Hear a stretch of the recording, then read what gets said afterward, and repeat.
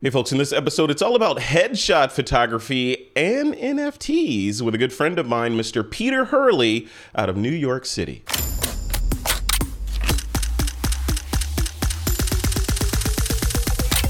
This is TWiP. Sorry. Hey, welcome back to another episode of This Week of Photo. I'm your host, Frederick Van Johnson. Today, I get to sit down with a longtime friend of mine. I haven't talked to this guy in years and years, but every time I see him, for some reason, he gets better looking. I don't know what he's eating, what he's drinking. Peter Hurley, man, welcome to the podcast. How you doing? I'm good. Thanks, Frederick. That's quite an intro. I got to keep it up, man. You gotta keep jogging and drinking that green stuff, right? Keep healthy. How are you doing? You know, before we dive into the interview, how the heck are you doing? You know, you're out in New York City, you're crushing it. Everything good, copacetic, positive? Everything's awesome. I mean, I think, people always ask me because when this whole thing started, New York was like the epicenter. Yeah. And I'm like, I'm good. Like, we're back. You know, things are happening. Obviously, I think whatever our new normal is, people are getting used to that, and business is booming. I mean, I have headshot photographers around the country that are making more, and they made more in 2021 than they ever made any other year. So we're flying into 2022, and that to me is super exciting. Yeah, I know. I love it. And that's one of the reasons why I'm really excited to talk to you, because the headshot photography genre, I think in a lot of ways, for a lot of photographers, it becomes overlooked. I mean, it's like, yeah, headshot, I'm going to go bang one out on the corner real quick with my 85 1.2 or whatever and be done with it. You have elevated the headshot photography to something else. You built a whole business and a movement almost around it with the headshot crew that you put together. Talk about that a little bit. Let's start, before you talk about the headshot crew, talk a little bit about just the genre of headshot photography and maybe explain that it's a little bit deeper than some people may think. Well, you know, it's amazing to me. I do these workshops called the Headshot Intensive, and I put these ads out on Facebook so people find out about them. And somebody said 2 days to learn how to take a headshot, and in a comment. And I was like, it's taken me 22 years now, and I still haven't mastered headshot photography. So, there is a lot more to it than what people think. I think once you get somebody and you point a camera in their general direction and you're close to them and they got to look down the barrel of the lens, there's a lot that goes on there. And especially whenever somebody's in front of a camera, they change. Yeah. And our job as a photographer is to see that change and change them back to what they may have been as before the camera wasn't there. Yeah. And I call it camera invisibility. I want to capture a human being reactive to me and creating these subconsciously driven expressions that would come out of them as if the camera wasn't there. And that's what I'm trying to do. I remember years ago, my first talk ever was the Google Plus photography conference. I don't know if you remember that one. I think it was 2012, right? And and Scott Kelby invited me to speak. I'd never spoken. I got up on stage. I was nervous as hell. But during that conference, I did this talk, and it's still online. You could see me freaking out for sure. But during that conference, Sergey Brin had his Google glasses on, and he came into the speaker lounge, and I was sitting there, and I said, "Wow, those glasses are pretty cool." And I was like, and it was pretty freaking cool to meet that guy. So he said, "Here, look right here," and I point like this, and I go, "There?" And he goes, "Yeah." And he said, "I just took a picture of you." I was like, "What?" And I was like, he's like, "Yeah." And I was like, "Can I get it?" And he said, "Well, there's only 5 email addresses in these glasses, and yours isn't one of them." I was like, all right. Anyway, later he gave me the shot. But after that shot, I said to him, is there any way, I believe that people need headshots these days. I think profile pictures are obviously very important. And if you don't have a good one, it's silly because there's specialists out there that could take care of you. Yep. But I said, when people look into a camera, they get weird. I said, what if I could get them to look me in the eye and I could just take a picture? Is there any way to create a contact lens with a camera on it and we could take that picture? And he looks at me and he goes, "Not right now." And I was like, maybe in Black Mirror. Yeah, but now it's 2022, and that was 10 years ago. And Google is creating cameras on contact lenses, from what I'm heard. So I Oh don't know if it wow. was my conversation with him that started that in his brain, but I've heard that that stuff is going to. And imagine that. Come on. Of course, there's going to be cameras on contact lenses down the road. I would think Yeah. something like that. I mean, Um, if they figure out how to replace the eyeball with a camera or something, I'm sure there'll be a certain segment of people that'll be like, yeah, yeah. I mean, all medical reasons notwithstanding, but people are just like, yeah, I want to be able to see better. I want to, be able to not see if I don't want to, and just be able to control everything and spectrums and all that. Yeah, yeah, wow, think and about then that. notwithstanding the eye contact thing, right? Imagine being you and I being able to do this interview in person and just talk, right, eye to eye, man to man, just have a conversation, not worry about, okay, I gotta keep eye contact with the lens and is the computer recording and all that, just to talk and then share that conversation. That yeah, I think that would be amazing. Peter, when you look at headshot photography, what percentage would you say technical versus let's call it psychological? Like you were saying, people change when they get in front of the camera. Is it 90% the photographer's ability to elicit the expression, put the subject at ease, and 10% f-stop, shutter speeds, lighting, Rembrandt, all that stuff? Or is it more balanced? What do you think? You know what? I get this a lot. Here's my answer. It's easier for me to teach technical than it is to teach people skills. Yeah. So and in my work, I'm going for shots that another photographer would have a hard time capturing, and that's based on drawing personality and expression out of the human.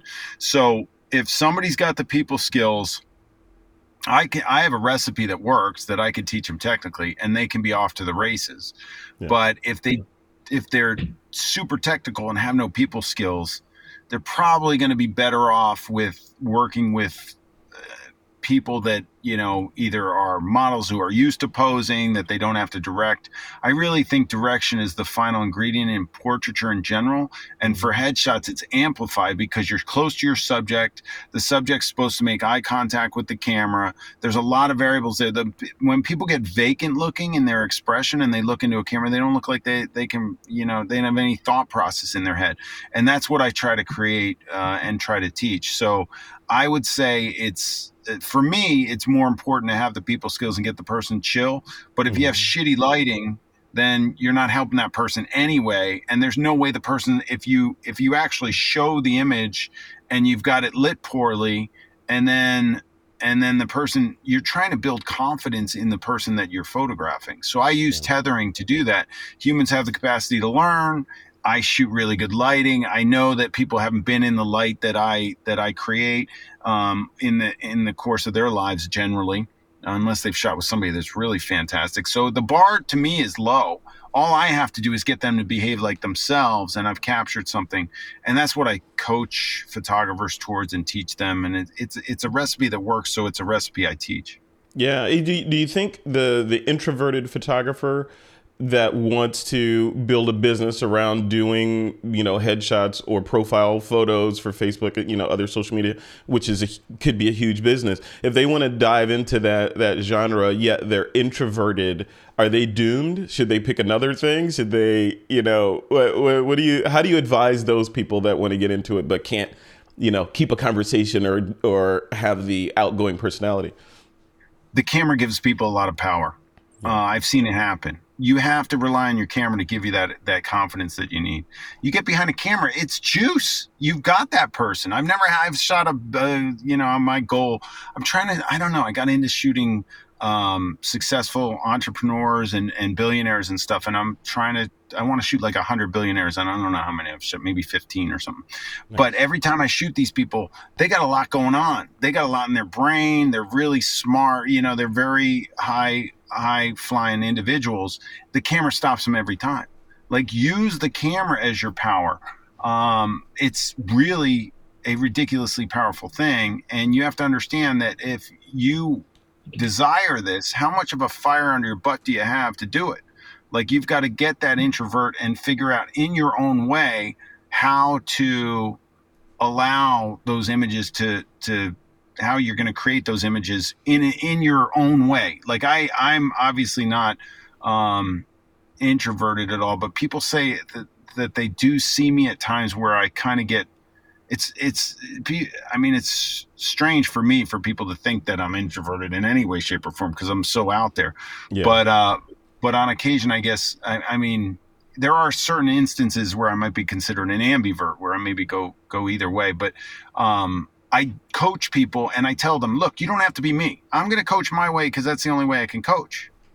But you don't have to be me. You have to understand that my level of energy when I get a shot and I yell shebang, if you guys have ever heard me yell shebang, it's because I get a good picture. I get excited and I yell shebang. There, an introvert might just go from like taking a good picture, and instead of yelling at the top of their lungs something like the shebang, they might just go, whoa, you know, get the person excited, you know. Gregory, there's a quote out there. I have guests on the Headshot crew, and we have something called Crash in the Crew. I'd love for you to crash the crew one day, by the way, if you do that for me. There is a Gregory Heisler Crash the Crew, and there's a quote that you may have heard other people say, but he said it, and I was like so into it. And he said, as photographers, we have to be comfortable being uncomfortable. And I think introverts kind of go through life like that. Like, if you're going to be successful as an introvert and you're going to put yourself out there to shoot and photograph people, then you're going to have to be comfortable being uncomfortable, and you just live with it and figure it out. Because if you love this medium of photography, that's it.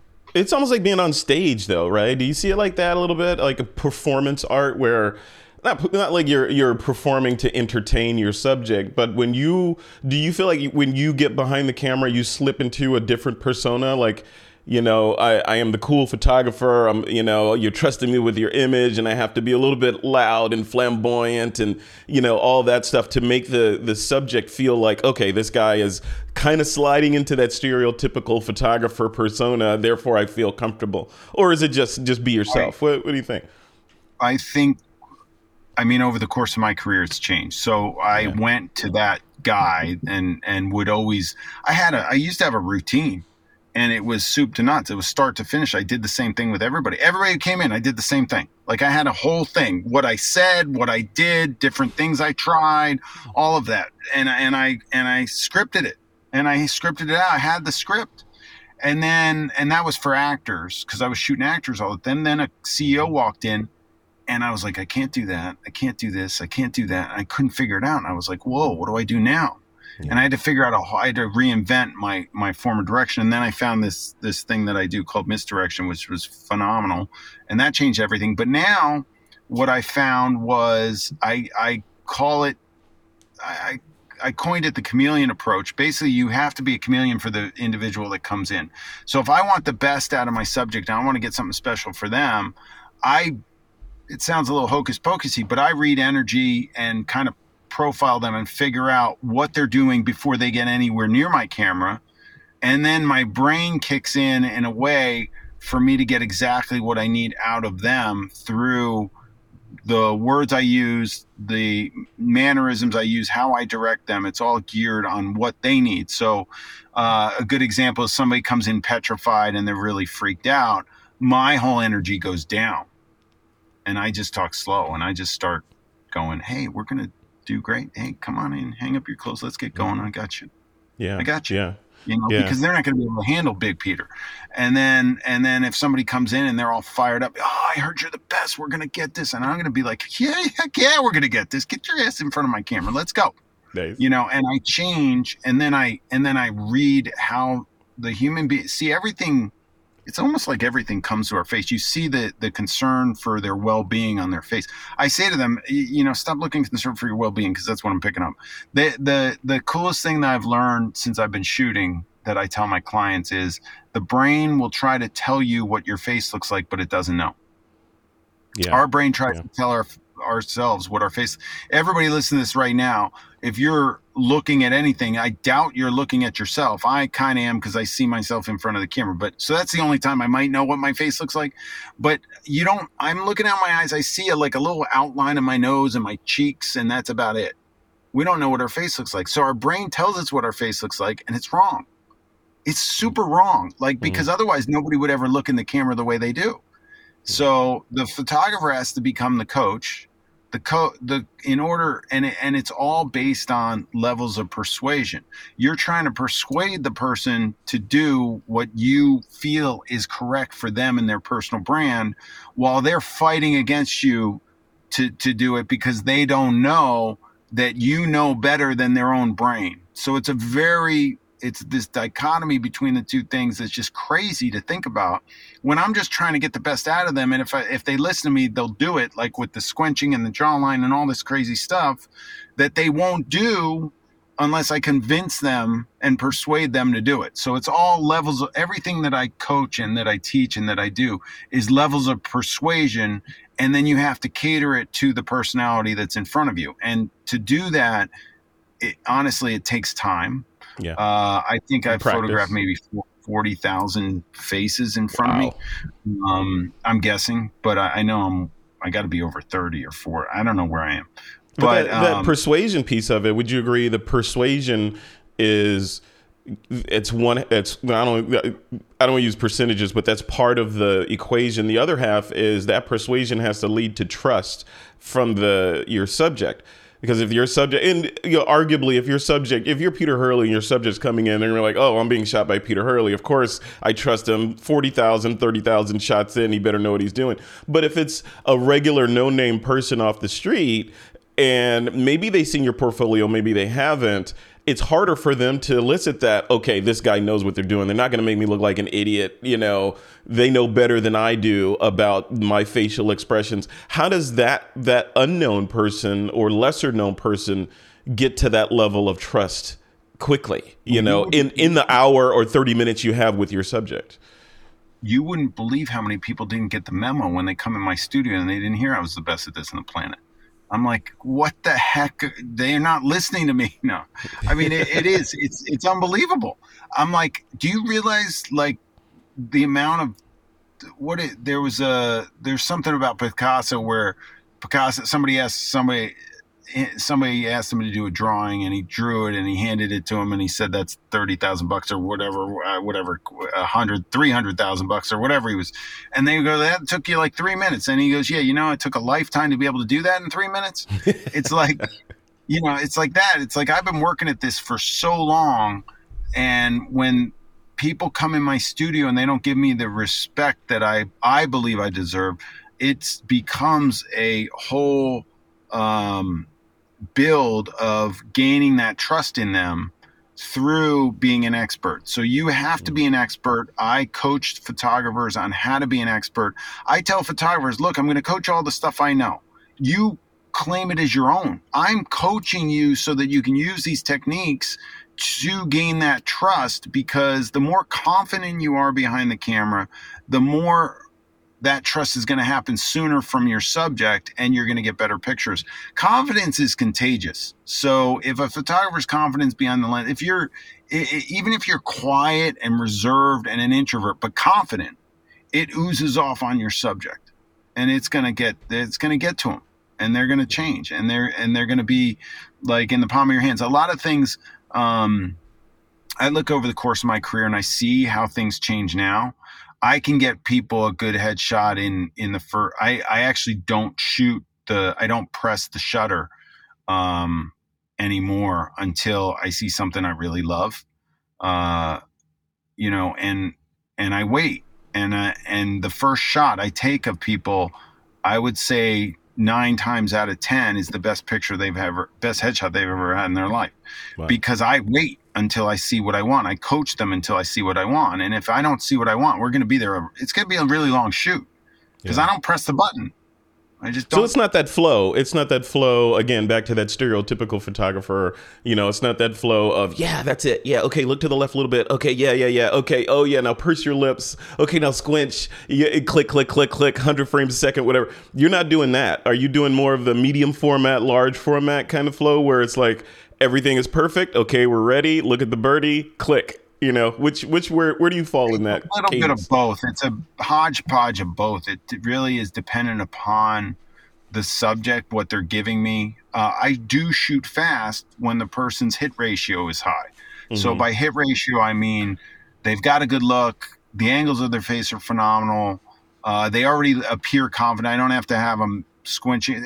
Anything like asking them to squinch or get their jawline out. The things that I do, holding the sub, like the techniques I use are posing.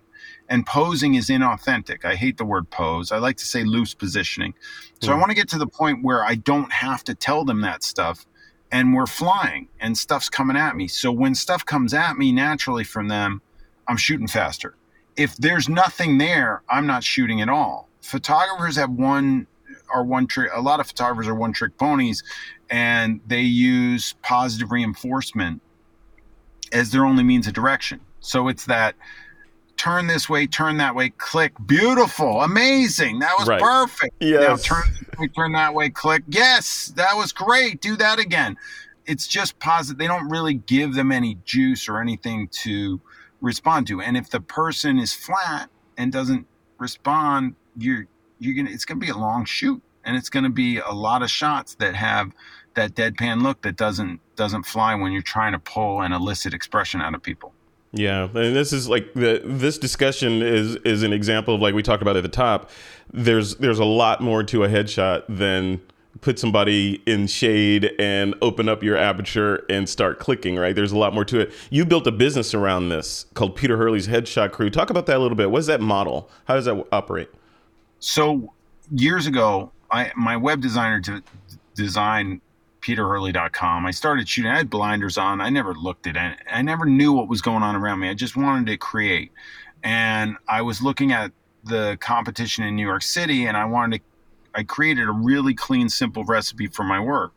And it worked out really well. And then the F-Stoppers reached out to me, and they said, we want to interview you. They interviewed me. They're like, look, nobody's done a tutorial in headshots that has your experience. Let's do it. And I did their first tutorial.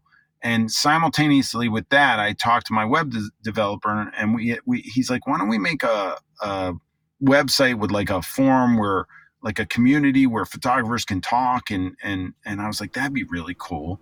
And I said, so I was like, let's do it. So he created it. We launched it in 2011. So it's now 10 years old. It was 10 years old in December is when we launched it, December 2011. So we're just 10 years old. And it's grown to 20,000 photographers. There's about 19,000, I think, on the site. There's 1,500 in my coaching group. I launched it simultaneously as I was launching the Headshot Intensive, which is my signature workshop. So people go through the workshop, and then they go into the Headshot Crew, and then the Headshot Crew is a referral engine for photographers to get work. So if you see there, you can hit find a photographer, and it's going to search for photographers in my network. And yeah, there's 18,975 from 137 countries. Look at that. So type in any city, anywhere, and then see who comes up. And we'll have a group. Oh, look at this. He's going San Francisco. Here we see. And let's my see. associates will come up first. So you got Caraminder, Dennis, and Tony.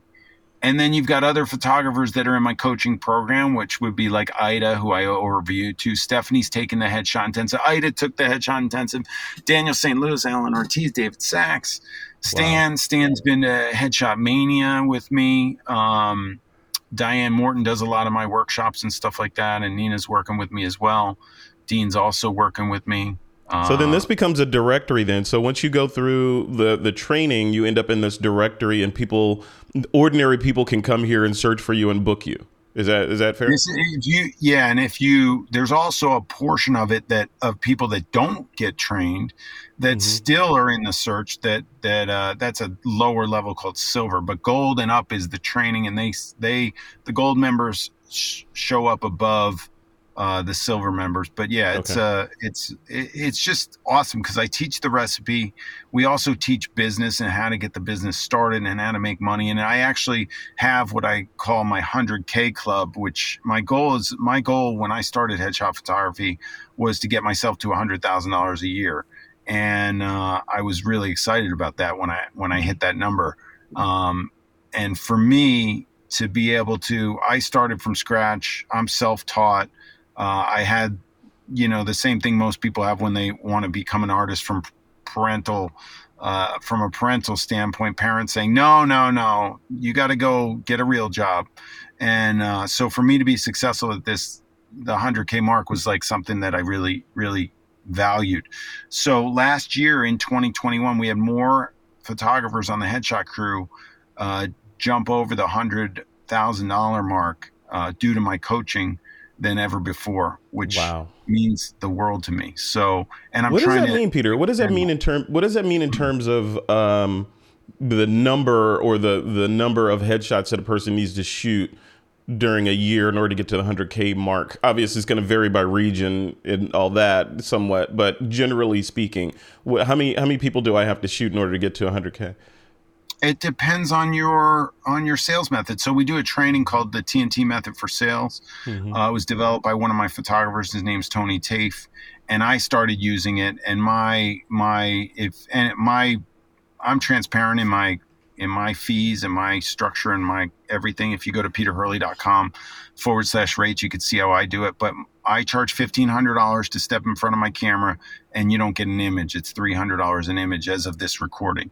I do tweak my pricing all the time, and who knows where it's going to go. But generally, if somebody's spending $1,500 to come in my door, they're going to buy, I'd say I average probably like 8 images maybe during a session, 5 to 10, somewhere in there. Sometimes I just sold 14 the other day. Wow. So let's say that's 3. Let's just say for the sake of this, they buy 5. That's a $3,000 session for me.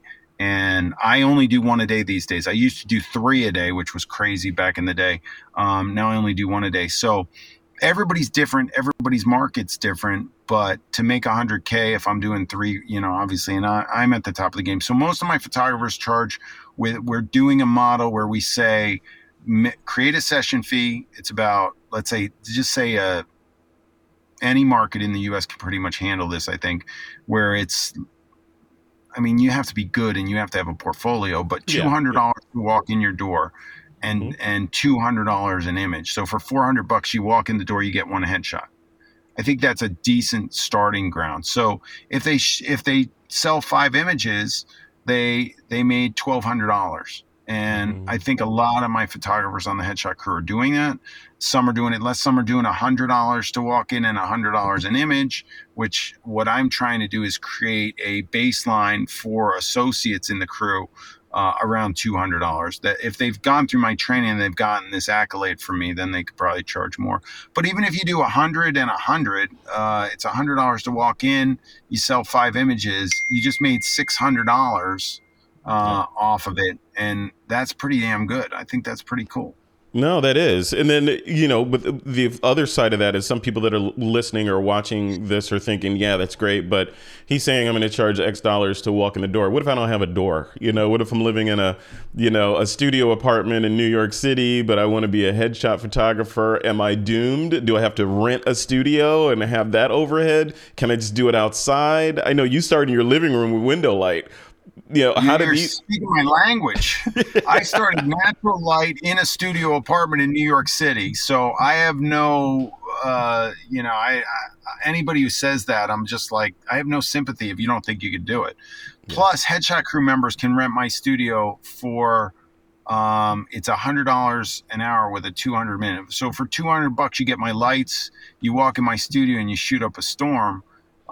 You just book a bunch of people in 2 hours or whatever, and you're making a ton of money. So, and I do that in my Burbank studio as well. So it's not really an excuse. A lot of people have excuses that they're in like a small town and there's not, I was like, there's plenty of people in that town, I'm sure, that need headshots. And if you're talented, how far is the next big town from you? Like, do you have to drive an hour and then maybe you rent a space there? Like, or, how much would it be to talk to other photographers in that town and say, hey, can I rent your space for a couple hours to do headshots? I'm sure that wouldn't be difficult. Or you find right now I'm in a kind of work sharing, like, space. I was in the conference room. It's like a WeWork, but it's in Tampa, but it's not WeWork. It's a totally different thing. But I was in the conference room today, and it was perfect. I'm actually shooting in here on Wednesday, and there's a white wall that I'm setting up against, and it's perfect. So all of those excuses, are, to me, are excuses. And if you really want this, if you love photography, I just think headshots, anybody who photographs people, if you consider yourself a portrait photographer and you don't have a headshot component to your work, it's just silly this day and age. And I can teach you how, which is even sillier. Just I'll show you. I'll give you an entire recipe. Plop it in front of you. I have a 24/7 Zoom room that's running right now that runs all the time, where the headshot crew, there's 1,500 members, where there's always members in there supporting each other, coaching each other, answering questions, setting up lighting and shooting while coaching through the process for the people that need the help to get the recipe that I've created done for them. And then people say, well, why do you want to copy Peter Hurley? You want to copy me because, well, first of all, how many photographers out there go around, hey, I want to be copied? Like, I want to be copied because I have a company called Headshot Booker, and we have global companies, and we're doing jobs in I need shooters. I did a job recently for a company where I needed somebody in Moscow. I need somebody in London. I needed somebody in Chicago. I needed somebody, where else were we? San Francisco, obviously New York, the companies, wherever they're based. And we shot it all headshot crew style, and we matched across the board. So I think it's a recipe that works. If it could be done better, I'd be doing it. If somebody can show me how to do it better, I will change to that. Right now, this is the best. And then for people, if they want to go check that out, they should just, what is it? The headshotcrew.com, right? If they want to jump into that program. Yeah, let me show that on the screen. That's the site right here.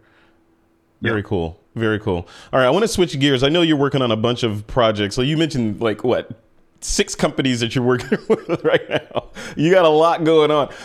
The one thing that I'm really interested to hear from you about is the NFT project that you're working on. So I want to transition to that in just a second. Before we do that, I know I'd be remiss if I didn't ask you about squinching. You talk about shebang, right? And that's kind of your emerald, whatever okay, I got the shot. I love it. Yes. Right. Yeah. So, but squinching, for the folks that are listening to this, are Peter Hurley fans, they already know the story. But for folks that aren't, talk about squinching and where that came from.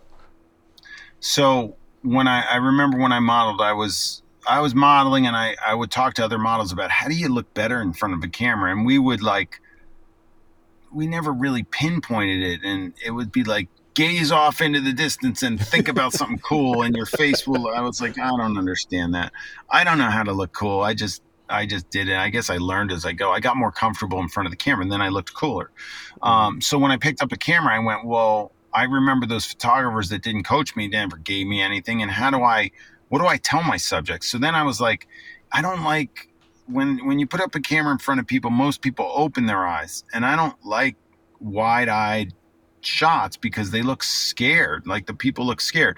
So when I started headshot photography and started photographing models and stuff in New York City, I would I was like telling them to squint. I was like, can you squint a little bit? And then I opened up all the ads for headshot photographers, and all the actors were wide-eyed.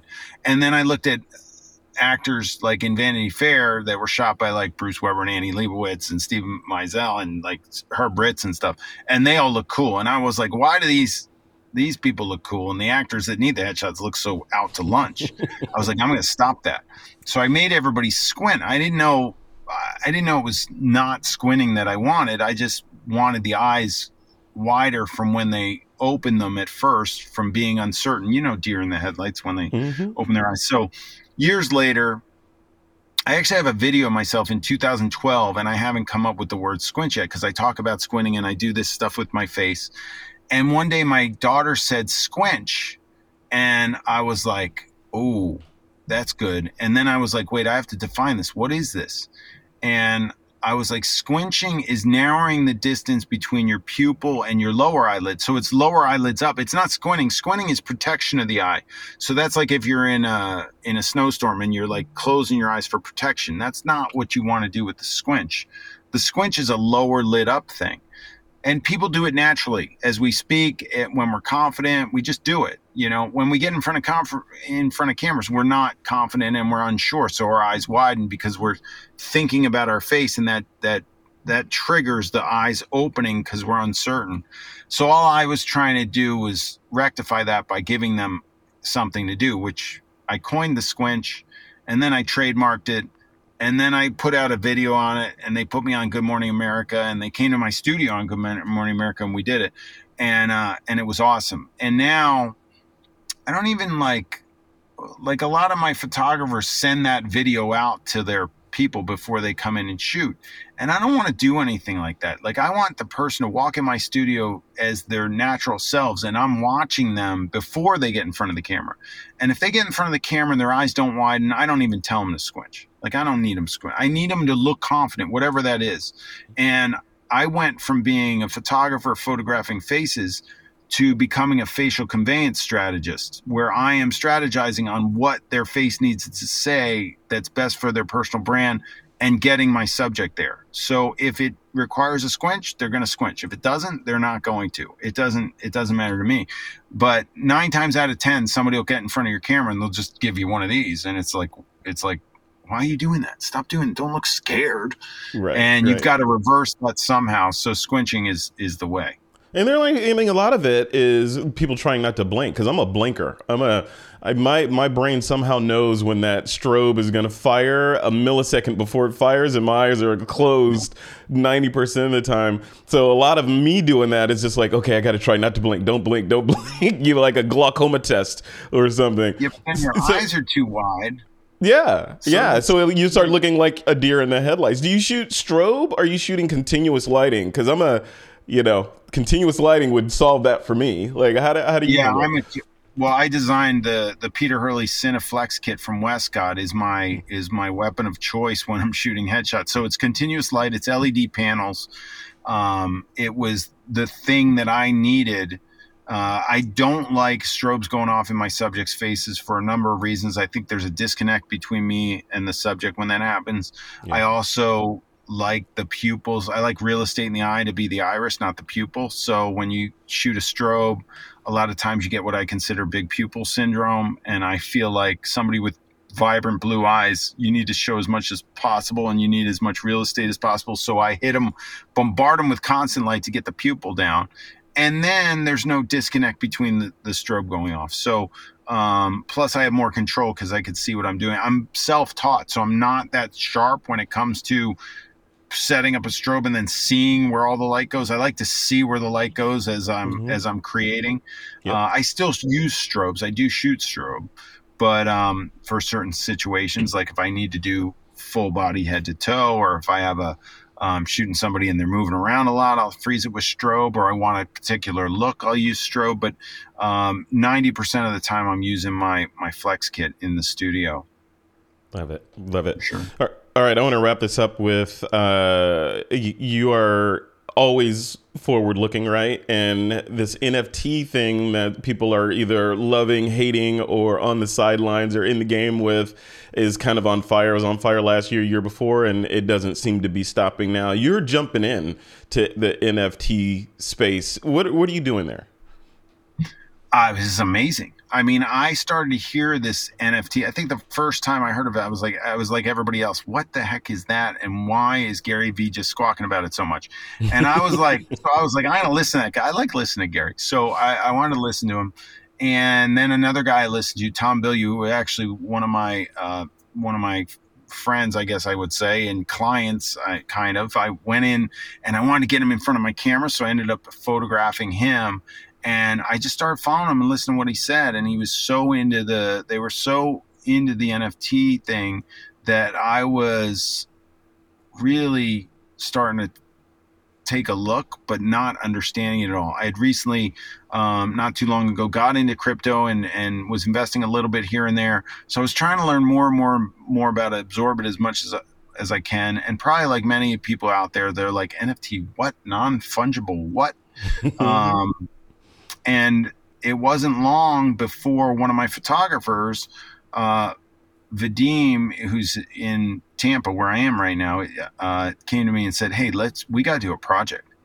Right now is the time. We've got to do an NFT project. We got to bring it to the photo community and start this thing. And unlike most photographers that are looking at NFTs for an extra source of income for their work, which is incredible, which we need to, anybody watching this that has an archive, like, needs to start to research NFTs and getting their work up into the blockchain and starting to sell, because we've never before had the chance for a royalty on sales over the course of a lifetime, like attaching your work and creating an NFT will do, which it can do now, which is an insane way to create residual income for yourself. So I think it's a powerful thing for the photo community. But I look at my work and I'm like, I photograph all people, and I didn't get model releases for quite some time, and I wouldn't want to sell an NFT to somebody of somebody's face, like to somebody else, unless that person was okay with it, and maybe somebody would buy if they were a celebrity. So now I'm just thinking about future work on what I could produce as an NFT. But a lot of you probably have a landscape that looks awesome that you like, a fine art piece that's insane that you really like, that you think it could be worth a lot. Maybe you shot something on film way back when, and you can dig that sucker up, and somebody's going to like to own that piece of art. And I think NFTs are a huge thing for us that we don't even realize what it is yet. But for me at the time, Vadim came to me, he said, let's do the first collectible for the photo industry.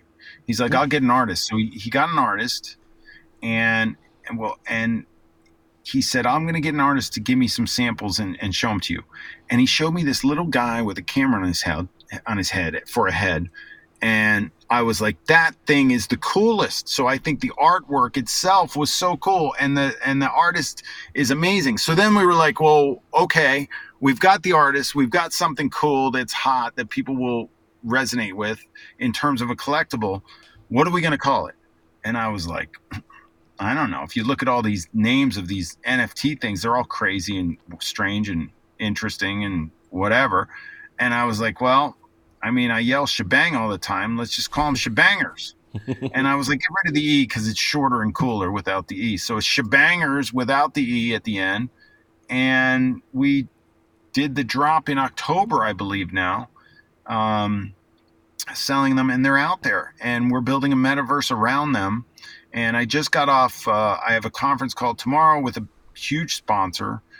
Photo industry people are jumping on board and behind me in this thing, which has been amazing. We're building Shebangersville, which is a metaverse based on Shebangers. Your entry into Shebangersville is with a Shebanger.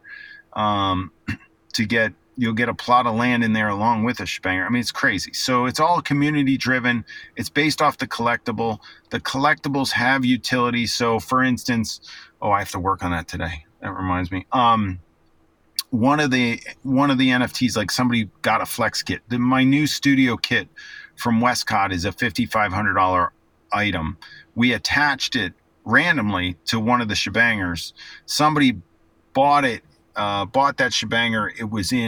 Who was in the Ukraine and was a non-photographer actually, and then sold it on OpenSea. If this is all different information for you, you can go check this stuff out later. OpenSea's a marketplace for NFTs that you should check out. You should also check out Foundation, which is one that's for artists and photographers like us.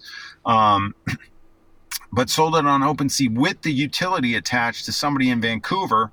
And now I am shipping a studio flex kit to the photographer in Vancouver who's utilizing the utility that was attached to the Shebanger. We've also attached my workshops. Some people have gotten a lifetime membership on the Headshot Crew. Somebody's got a whole day with me where I'll fly to them and hang out with them for a day and coach them. Yeah. There's all this stuff going on. It's really interesting. And with the metaverse coming, we're building our own. We've got a token that is going to be the currency within Shebangersville called, of course, a Shebuck. And all of it's happening right now. So, I love it. Yeah. So when's that? So this is out now, right? Shebangers.com is out now. Yeah, Shebangers are selling on OpenSea. If you go to OpenSea.com, I think, or is it OpenSea.io? Yeah, let's see. It is OpenSea. You have the link here. It is OpenSea.io. Yes, OpenSea.io. OpenSea.io. And Yep. then search for Shebangers. Now, be careful. There's a lot of imposters out there. Make sure it looks like this. There's 1.3 thousand items, which is what we have, 625 owners, and there's the floor price 0.08 of an ETH right now, and you can go in and purchase one with Ethereum, and that's where we're selling them right now. We do have 2,500 of them that we've made, but we're keeping the 1,200 on the sidelines for now for when we reopen shebangers.com. We're trying to build out the metaverse. We're working on sponsorships. We have big announcements in terms of sponsors and what we're doing over there very soon. And since we're building our own metaverse and our own token, it takes a little bit of time. So we're thinking in the next couple months, we'll be seeing this coming out. We'll be making announcements. So the best way to find out about everything is to go to shebangers.com and search our Discord, or go to Peter underscore Hurley on Instagram, and you can check my link tree. My link in my bio has everything that's going on with me. So that's probably the best place to go. Love it. Love it. So just real quick, when you say you're building a metaverse, what does that mean? You're building a community that people will be able to interact with in virtual reality, or is it some kind of community plus? Define metaverse as you see it. Absolutely. Well, it's interesting that coincide with Facebook changing their name to Meta. So right now, everybody's looking. I mean, gamers are used to it, and people who have used an Oculus before and been in virtual reality scenarios understand it. I've gone to one virtual reality like gaming place in New York City with my kids for their birthday, and that's it.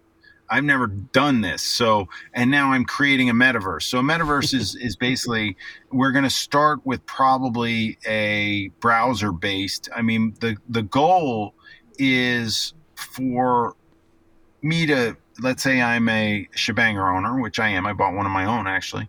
And I go into this metaverse, and my avatar is my Shebanger. And I'm communicating with other photographers that are standing in front of me in their Shebanger with their camera on their head. Yeah. It's going to be like a mall type structure where you walk into. We were joking before that we'll have a bar. I was like, can you get lit up at the bar and like have a Shebanger like kind of woozy, like somebody passed out on the floor, like, can you sell drinks in there? I don't know. But basically we're going to have little storefronts for photo industry related things, and people are actually going to go into these stores and be able to peruse items from that manufacturer. Or nice. I've approached B&H. B&H is one of my sponsors. I want them to come into my metaverse, and I want somebody to walk into the B&H store and be able to buy a product in the metaverse while they're in the store in their Shebanger, and have that item shipped and show up in the physical world at their home. So these types of things is what we're working on. Not to mention that there'll be a virtual classroom where I can teach my workshops from, or anybody for that matter, that I could, if I have a classroom in the metaverse in Shebangersville, we would be able to schedule classes there for different speakers that could come in, that I could be teaching a full-on class to the metaverse or the citizens of Shebangersville in front of me right now from my computer, from a WeWork or wherever I am. Wherever, yeah. Yeah. That's crazy, man. Congratulations. You're always crushing it, always shebanging and doing all that stuff. So you're in Tampa right now hanging out. Like what's next for Peter Hurley in 2022?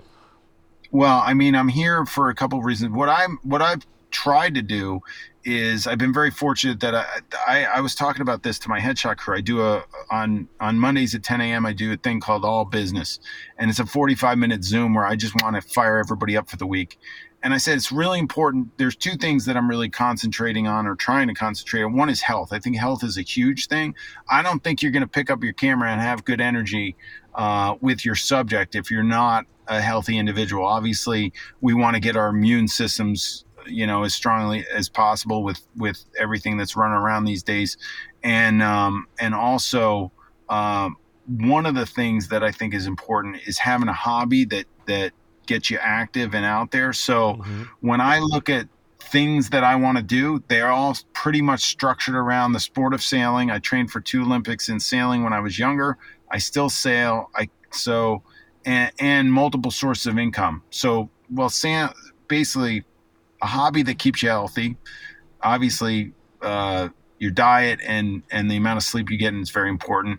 And then it's going to give me the ability to shoot when I'm shooting, but I'm also working on other sources of income. So while I'm down here, I'm actually shooting headshots for there's a startup convention. So I'm shooting at the convention. I'm also meeting with my co-founder of Shebangers, Vadim, and I had a regatta this weekend that I just sailed 2 days and I won. So nice. I have kind of structured my life with these things that really appeal to me, and I figure if I'm the only one who can structure my life, so I'm going to do it the way that I want to do it, and I've been fortunate enough to do that. That's right. That's good, man. You're always an inspiration. At some point within the next year, hopefully, if the chains come off the world, we'll be able to hook up in New York and have a drink or something. So we'll see. For sure. Yeah, and no, if I absolutely. get out there, I'll let you know. Please do. If you're anywhere in Northern California, whatever, just let me know when you're out here. All right, Peter, we'll leave it right there. Have a great rest of your week. And folks that are listening and or watching this, make sure you head over to headshotcrew.com and Shebangers, SHABANGRS, no E.com. And I'll put the links in the show notes and all that stuff so people can get to it easily. Peter Hurley, thank you, man. Thanks for coming on. Always a pleasure.